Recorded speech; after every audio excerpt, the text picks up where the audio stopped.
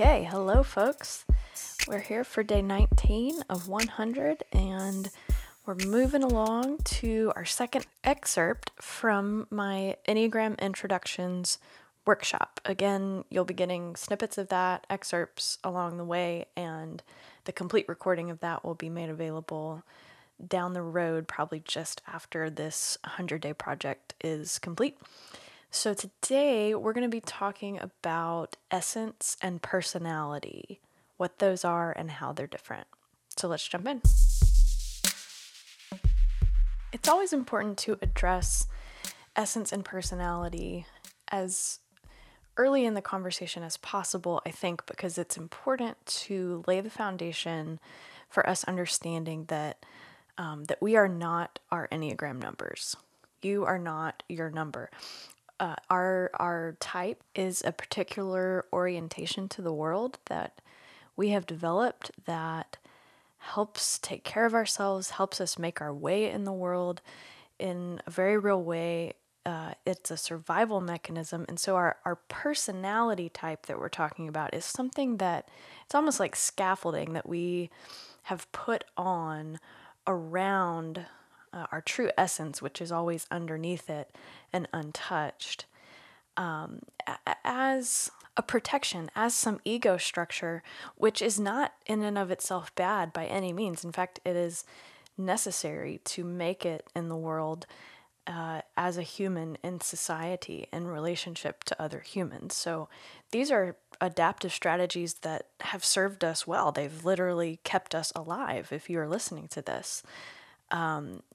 But what can happen is, especially as we get older, strategies that have worked for us in the past may work less and less effectively or less and less often. It can become limiting to only have a handful of options or strategies at our disposal, and we might need to learn to, when it's safe to do so, try to start letting some of that scaffolding fall away so that we can have kind of more room to move, more flexibility. And that is a big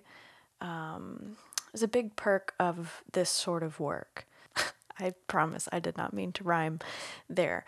But so we've got this this true self, this essence, this soul. It doesn't matter what you call it. Many people call it many different things, but there is this core to us that is the true version of us, the truest, purest things about us.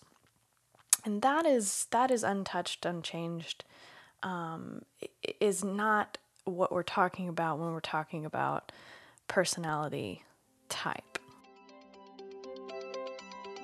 So how do we get our personality type? Well, that could take hours, but let's try to do this a little more efficiently. Our personality is made up of both nature and nurture, both biology and our experiences in life.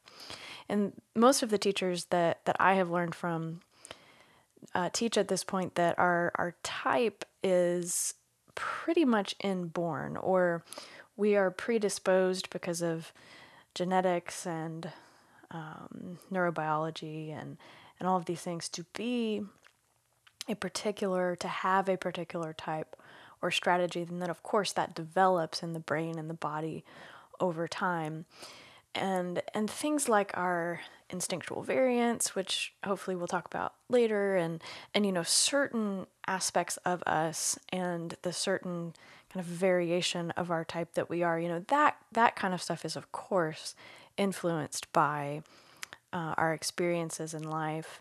We know now about epigenetics and neuroplasticity, so it's not like we're just trapped into this one way of seeing or being, and it's not just about particular brain structure and mass and chemistry and all of that. We know that the brain can continue to develop throughout life. That's why we can change and grow.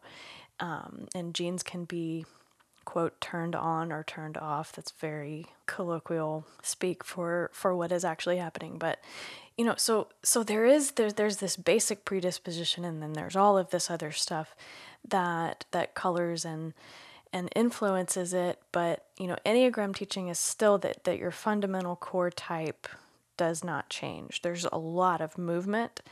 There is a lot of room for nuance, but the core strategy that gets set early tends to be the strategy that we continue preferring. But again, hopefully we get some flexibility with it and get some mastery over it.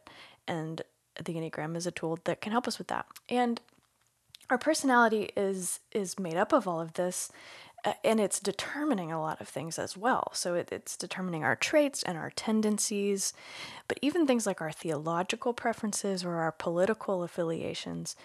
I mean, there's even studies now that show that people who tend to have a more conservative outlook on life are going to have a larger mass in the amygdala part of the brain than folks on the other end of the spectrum.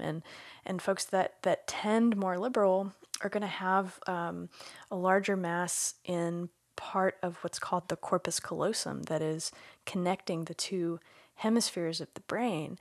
And these things have consequences in the way that we see and respond to the world. It's literally there in brain structure. And that's not directly Enneagram type, but that's an example of what's going on in the brain with the way that we see and respond to the world. And there's certainly interplay in all of these things.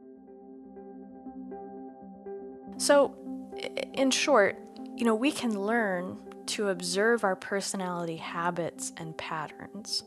And hopefully then, when we have that awareness on board and can start to see our patterns at play, hopefully we can catch them earlier on. We can catch ourselves in the act, so to speak, and then choose whether to continue on and do what we've always done or to do something different, to try a different strategy.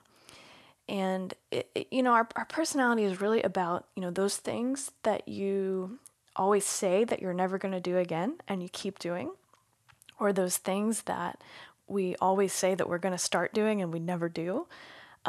That's a lot of the limits of our personality at play.